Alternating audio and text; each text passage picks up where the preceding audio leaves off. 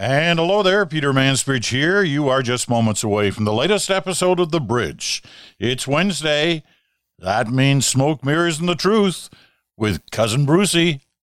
Acana Pet Food, where every ingredient matters. Some companies like to brag about their first ingredient, but the Acana Pet Food team is proud of their entire bag. That's because every recipe has been thoughtfully sourced and carefully crafted with the highest quality ingredients, starting with quality animal ingredients, balanced with whole fruits and vegetables. Acana Pet Foods are rich in the protein and nutrients your dog or cat needs to feel and look their best. Available in grain-free, healthy grains and singles for sensitive dogs. Acana, go beyond the first ingredient.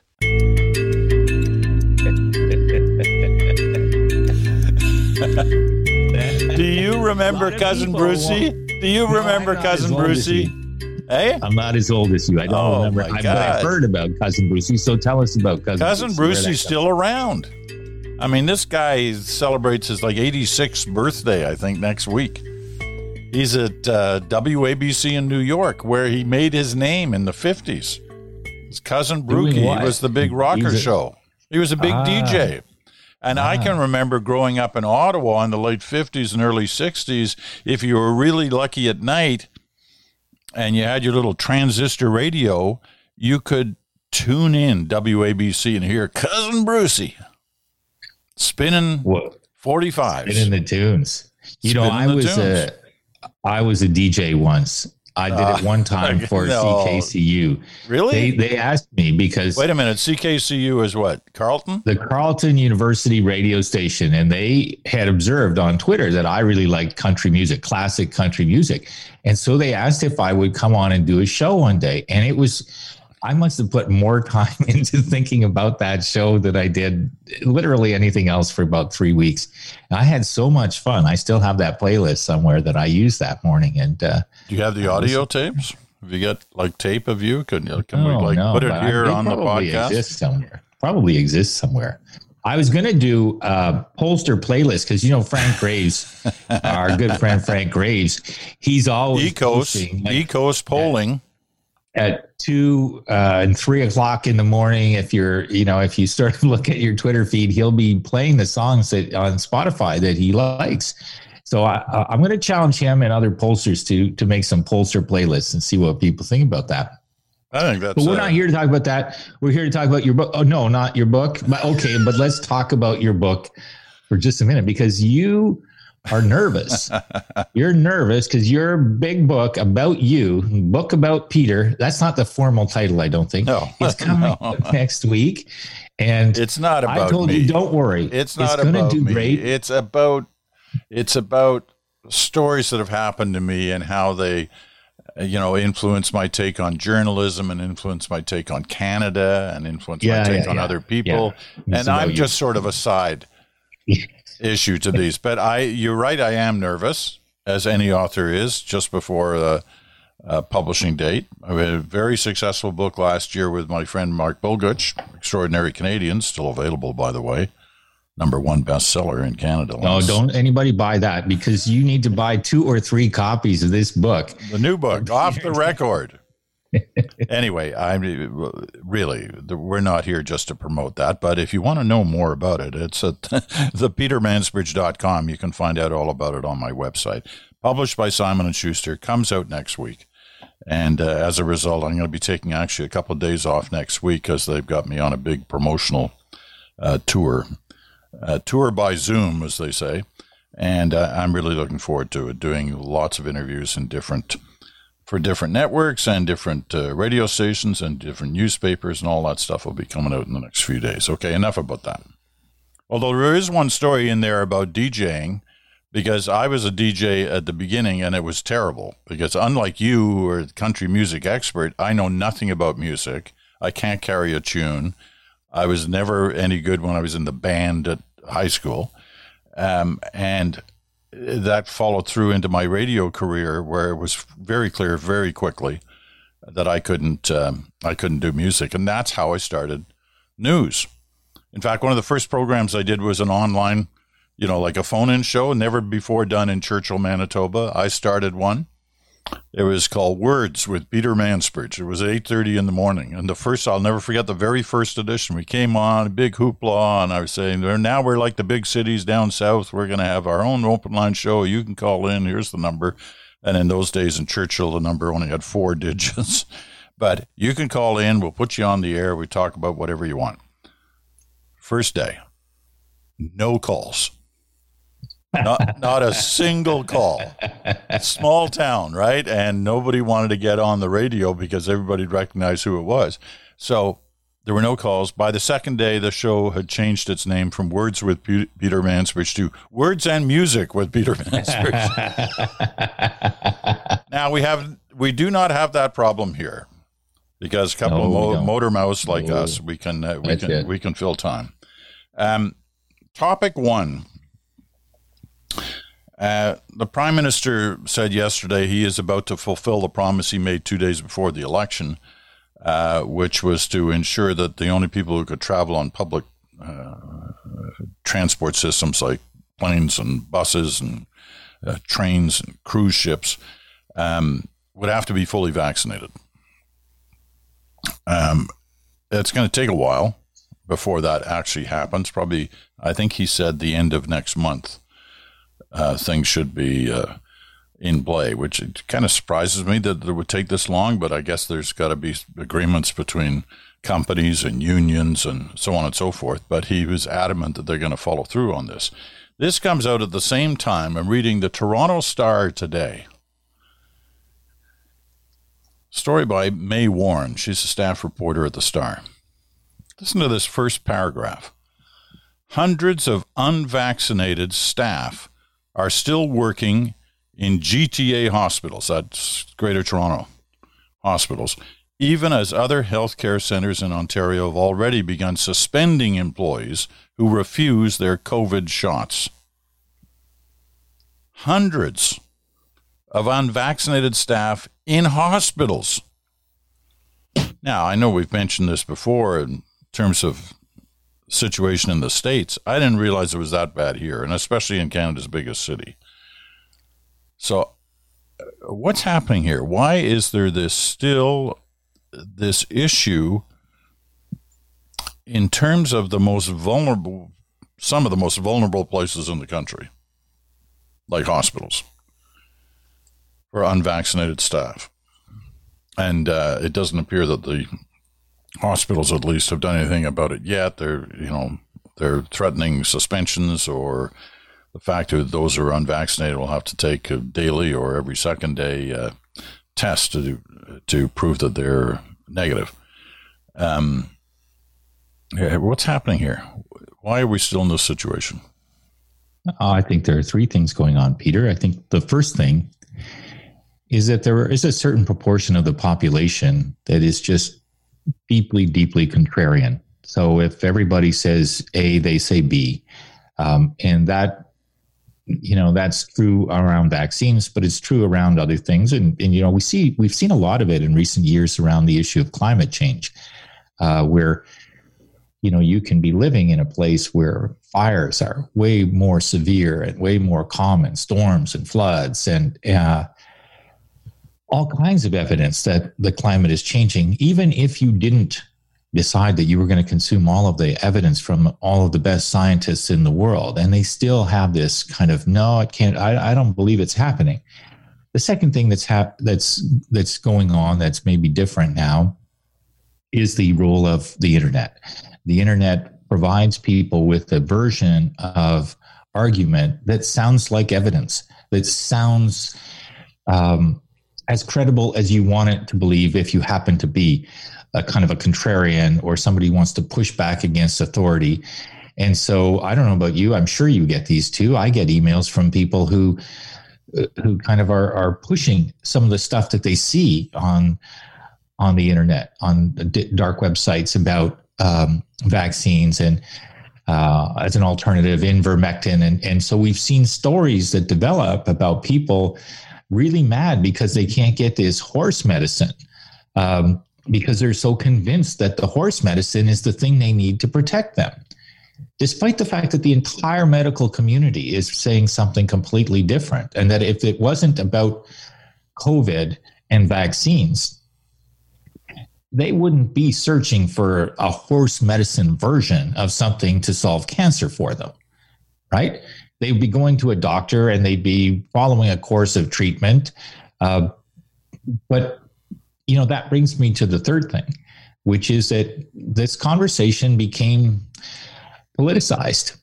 It became politicized because some politicians, I'm not just speaking about here in Canada, although Max Bernier is a great example of one here in Canada, but some politicians decided that they wanted to make a political meal out of being a champion for this kind of anti-vaccination movement, which wasn't a movement to begin with, but they basically built it into a movement. And so if you have politicians, then people in the talk radio business, who obviously got more calls than you got when you were in the talk radio business, Peter, but people in the talk radio business in the United States who we've seen stories now were spending months and months being anti-vax activists, and then they got COVID and died. So there's no logic to it. There's just human chemistry that's embedded by a kind of a political culture that says, hey, if you have a contrarian view, we're going to kind of celebrate it a little bit, and we're going to build it up and make it a little bit political. And the only thing I can think of that gets us close to solving this episode of this problem, because I don't think that particular problem goes away just when COVID goes away, is measures like what the Prime Minister is talking about doing, which is that it won't, solve for everybody. But we know that there are probably some MPs who aren't vaccinated in the Conservative Party, because the Conservative Party wouldn't say how many candidates they had that were or weren't vaccinated. But if somebody's out there and they've been elected to Parliament, by November or by the time Parliament comes back, if they live some distance from Ottawa, they're not taking a plane or a train. And I think that's the right kind of measure to put in place to kind of cause people to make the right choice or sort of be exposed for making the wrong choice. Because I think that has to happen as part of this too. So it's very frustrating. And I think we need these measures. We need politicians to hold firm on them. We need them to endure the criticism that they're going to get, because we're past the time where, as somebody asked the PM, well, are you going to try to reach out to and understand and persuade the unvaccinated? And I think he said something, I'm paraphrasing, well, I would have thought you'd notice we've been trying to do that. And that has been what, most governments have been trying to do for months. Well, there seems to be a bit of, okay, we've tried the carrot and now we're going to have to use the stick because, and you ask, well, why? Why? The answer to that is that the numbers, as good as they are for Canada right now, they're not good enough. If you're going to get to a figure where we can safely feel that we've got this thing seriously under control, it's got to get higher. And to get higher, they're going to have to convince these people, like hospital staff. Really? I just find that mind-boggling. But nevertheless, it's happening. But they're going to have to be convinced one way or another. And now they seem to be using the stick in some cases where, if you don't get vaccinated, you'll be suspended. You could be fired from your job, which sounds great, except there's nobody to fill in for those people. There's a shortage already.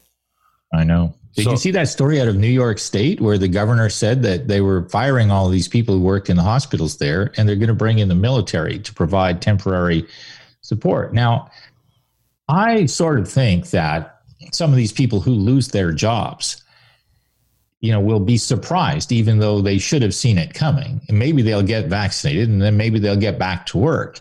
I'm hoping that that's the case. It doesn't make sense to me that people will lose a job for being unvaccinated, and then we'll just have kind of these clusters of people in our communities who can't get a job in a bunch of different areas because they won't get vaccinated. You won't be able to work in federally regulated industries, I guess, is one of the things that, or at least in the federal government, that the government is putting in place. And I believe other governments will. There's really only two governments in the country, the Saskatchewan and Alberta governments, that seem to be a bit traumatized by trying to manage this sense of, well, my freedom is compromised if you make me get vaccinated. Everywhere else, I think governments, including Doug Ford's government, slow to get to it, is saying, no, we have to do this. And I really believe, and I think you probably feel the same way. I've got a grandson who's, 3.5 years old. And we're now at the point where if we know people who aren't vaccinated and won't be vaccinated, it's hard to decide, where to draw the line in terms of your interactions with other people. And when you think about it that way, it's hard not to be angry at the people who are unvaccinated, because they can walk around and put kids at risk. I don't think they're putting me at very much risk. I'm double vaccinated. I'll get a booster if it's on offer. And I'll mask up, I'll social distance, I'll do all of those things. But these little ones, we can't put them at risk for the sake of, some sort of weird contrarian mindset. It's just not right. Where the numbers situation pretty well from the work that you've been doing on the vaccine front. How close are we? I mean, we're not close enough, but how close are we to, I hate the term herd immunity, but that's kind of sort of where we're trying to head towards some goal. Is it like 90%? I mean, we're somewhere around, 72% fully vaccinated in the country, which would seem to indicate we still got a long ways to go. We're over 80% single vaccinated. But this whole sense of using the stick, given not giving up on the carrot, but having to sound more forceful in the things you're doing, is designed to try and get us to a higher number. It depends how we decide what is enough. I think what we're now aware of, especially with the Delta variant, is how badly that can go for so many people who get infected with it, that our hospitals end up being clogged. So we're not at a number that's good enough if we want to make sure that everybody who needs elective surgery or who needs some sort of intervention that requires hospital is going to get that in the way that they used to get that, or with the speed that they used to get that before the pandemic. We know obviously the crisis situation that exists in Alberta because the vaccination rate is lower, but it's not miles lower in Alberta than it is in the rest of the country. It's a little bit lower. Plus, the premier decided to kind of open up the do whatever you want kind of gates. And despite all of the evidence for a year and a half that if you do that, people are going to move this virus around the community. And of course, now the ICU beds are completely overwhelmed in that province. We're not there in Ontario. But if we don't want to run the risk of another wave or declining immunity from the first shots that we got and therefore needing booster shots, if we want to manage our healthcare system, not so that it can struggle while taking care of the people who are unvaccinated, who are 30 times more likely if they get COVID to end up in hospital, then we need to get closer to 100%. I don't know what that number is, but it's, we're not there yet because we're still seeing too many people get sick and end up in hospitals and put pressure on the healthcare system. And we shouldn't have to build our healthcare system so that we need way more ICU beds than we ever did because there's a less than 7% part of the population that refuses to take medical advice and scientific evidence and do its part to end this pandemic. A lot of chatter in the States this morning about one person. And this is, more on the sort of the carrot and the stick thing. Part of the push for vaccines has also been in kind of public declarations of, I'm going to get a vaccine or I've had a vaccine. It's been mostly, political leaders in the States. I saw Joe Biden the other day getting his booster shot live on camera. Those kind of endorsements, if you will, some movie stars. But yesterday, the one that everybody's talking about this morning, or at least a lot of people are talking about this morning because of the incredible impact he can have, is LeBron James, the basketball star, the NBA star, celebrated around the world, perhaps as the most famous athlete in the world. LeBron James announced yesterday that, in fact, he's had the vaccine. Now, it comes at a time when there is some debate within the NBA on the part of some players, a minority of players, but that they're not going to get it, and the chaos that can cause in the NBA schedule. But the impact of one person like LeBron James will be interesting to watch the fallout from that. I mean, you've been big on trying to get people like endorsements of a sense, but this is the super endorsement. Yeah, I think these things are really important. I think that in Canada, we've gotten as far as we've gotten, and it's been quite remarkable, given that it's a vaccine that's been developed fairly quickly. And we have very high vaccination rates. And so we're frustrated because we don't have higher still. But I think it bears mentioning that our vaccination rate is actually pretty good. It's part of what makes the level of frustration be on the rise now. Is that the vast majority of Canadians are saying, well, look, we took the shot, we did the right thing. We want to move on from this pandemic. What's wrong with the rest of you, that small group that don't want to do this? Setting aside, of course, the people who have legitimate medical exemptions. But I was in the drugstore yesterday picking up a prescription. And, the person standing the 2 meters away from me picking up a prescription had no mask on and was wearing a button that said the news media is the virus. And he was arguing with them, with the attendant about something. I didn't know what, but it wasn't about COVID. And after he left, I asked him, well, how come he wasn't wearing a mask? I wasn't trying to be a busybody, but I actually think that it was quite shocking because we're so used to seeing people in masks. And they said, well, he said he had a medical exemption. And what are you going to do? And I sort of looked at them and said, well, he was wearing a button that said the news media is the virus. I don't think that signifies a medical exemption. I think it says something else about his attitude, right? So where am I going with this? I'm going that we're now past the you should do this stage of rounding up people and encouraging them to get vaccinated. We've done as much of that as is possible to do, and it's been quite successful. And now we've got two other things that we can use. One is you shouldn't not be vaccinated because here are the things and the people that you're putting at risk. Kids, older people, people who need surgeries, people who need those hospital beds, people who might be your next door neighbor and who've been suffering with some debilitating disease that they can't get a hospital bed to be and the kind of care that they need. Those folks who are still standing apart from the vaccinated group really do need, to some degree, to be reminded that it's not just them that's involved in this. There's a lot of other people whose lives are inconvenienced and whose lives may be lost. That's happening, I think, in Alberta because healthcare needs to be triaged. That's a polite word for saying they need to decide who's going to die and who's going to live. So you shouldn't do this because of those reasons. Now needs to come into focus.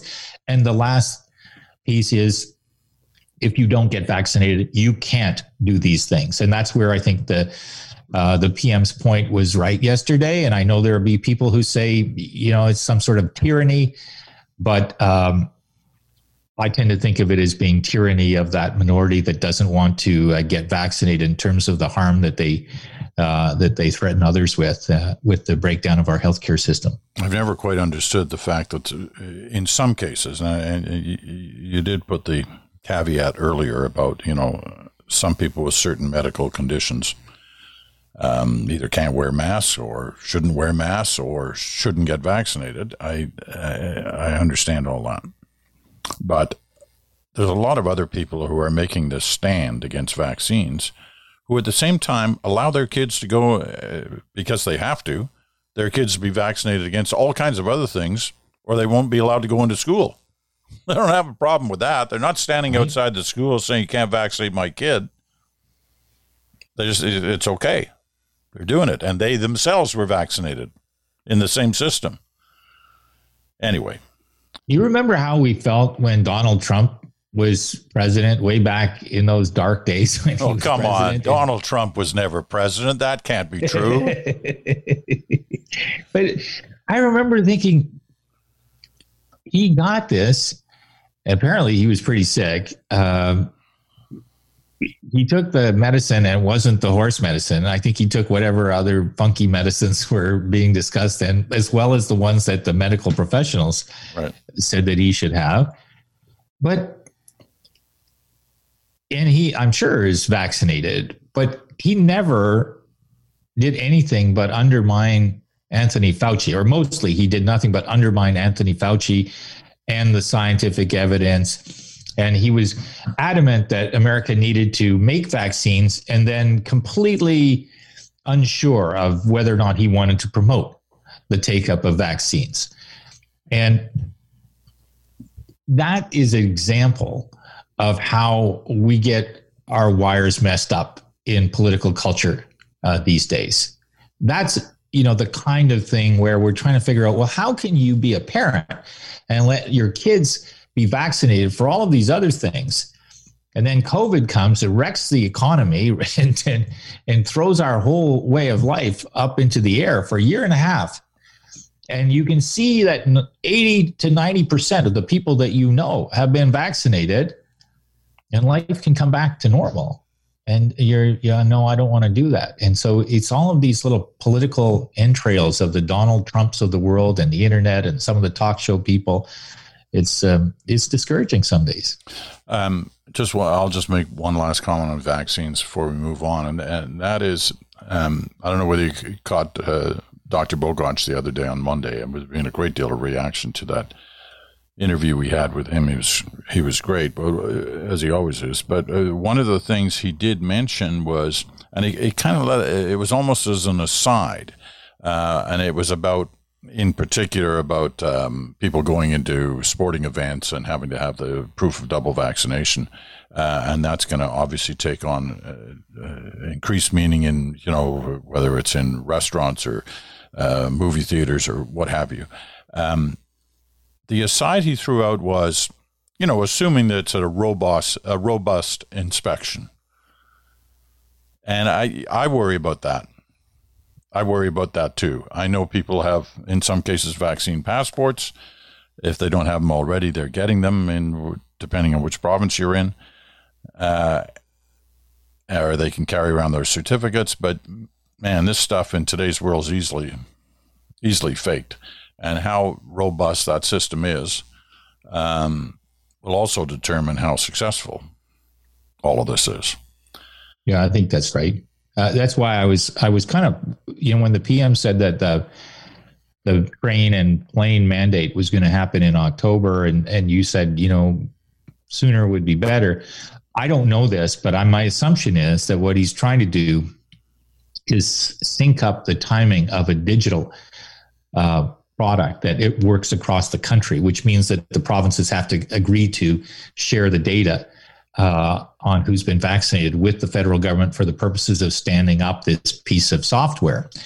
Because the burden on businesses of checking little slips of paper and all this kind of thing, just makes everything slower and more frustrating, as well as opening the door to fraud. So I'm hoping that digital solution is available quick, and I'm hoping that becomes a thing that's harder to defraud. And at the end of the day, if it's 7% of the adult population that's unvaccinated, how many of them are going to go to the trouble of creating or finding some way to buy a fraudulent digital passport, that becomes a game of kind of inches rather than feet. And so maybe we can live with that amount of risk.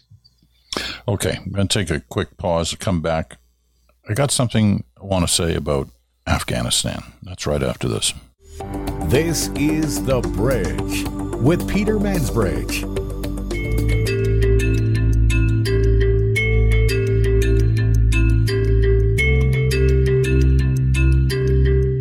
Peter Mansbridge, Bruce Anderson, back with you.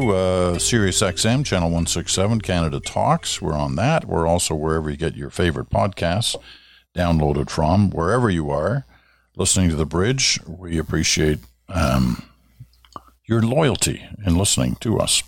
Okay, I wanted to talk about Afghanistan, and here's why. I watched yesterday, I don't know how much you saw of it, but I watched a fair chunk of the chairman of the Joint Chiefs of Staff in the United States, Mark Milley, General, talking to congressional leaders in what was a fairly, a fairly active session. It was, a lot of it was partisan, but not all of it. And he was taking incoming, so to speak, from both sides on how the whole exit from Afghanistan was handled, and the disagreements that he may or may not have had with the commander-in-chief, Joe Biden, the president of the United States.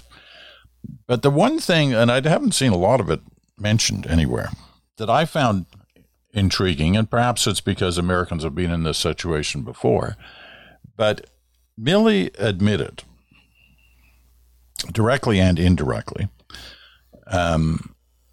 what we should all, it's hard to argue with, that the Americans lost the war in Afghanistan. Not surprisingly, they went in there in 2001, knocked out the Taliban, and they left in 2021, and the Taliban took back control. So his conclusion is, we lost strategically and militarily. We lost. They're back in control. They're not friends of ours. They weren't then, they're not now. Well, as I said, this is not the first time this has happened. It's not America's first lost war. But you know what? It is our first lost war. We were there too, and we were, two successive governments said we are at war in Afghanistan. And we are at war against Al-Qaeda and the Taliban. It was the Taliban that were blowing up vehicles with roadside bombs, killing Canadians, 159 in total. Canadians died in Afghanistan. So we were at war. We promised never to cut and run. That was the actual term used by Prime Minister Harper in 2006. And then we cut and run. And nobody has sort of raised their hand and said, oh, no, we shouldn't have done that. The fact is, we lost. That's the first time Canada has lost in a conflict. You can argue about, 1812 to 14. But this is clear cut. If the Americans say they lost, then we lost too, because we were a part of that conflict. And, I don't know whether that means anything in the great scheme of things, but it is actually the history of that time. We spent billions of dollars, lost, as I said, 159 lives, and some of our reputation, not all of it. There were a lot of good that was done by Canadian troops and public servants in Afghanistan during those 20 years. But at the end of the day, the Taliban are back in control. You have any thoughts on this? Yeah, I do. I think that, again, this is a sort of situation where politics over the last couple of decades, it seems, has tended to run down the idea of diplomacy and strategic and durable alliances among countries. And there can be this kind of reflexive, let's go to war, let's do battle, let's send in troops, that kind of thing. And a lot of that comes from the U.S. rather than anywhere else. But the breakdown in the and the durability and the consistency of those alliances, I think, has become a real problem, because it creates a situation where, we go into a situation because there's a sense of obligation to our partners, and an obligation to it, not just a sense of. And but then not all partners are equal in terms of the voices about what happens and how it happens after that. And I don't always love to go back to what did Donald Trump break, but this is one of the things that he broke. He challenged NATO so aggressively. He challenged the idea that Russia was an adversary so aggressively. He pretended to be making friends with North Korea. He, had an incoherent approach to China. The world needs America and alliances of democratic countries to work together if we're going to have any chance of influencing some of these horrible situations that develop, whether it's the Uyghurs in China or the situation in Afghanistan, or the tremendous civil rights abuses that go on in Russia. Now, what, if anything, we ultimately decide to do has to be done on some sort of collective basis. Otherwise, it's really pointless. And the pretense that you hear from some people about, well, let's really kind of get more muscular with China. What would that look like? Why would we think that would work? The only things that will work, in my view, against those kinds of threats are collective actions, whether diplomatic or military in nature, born of durable alliances that aren't subject to the kind of the temporary whims of whatever whatever politician's been elected.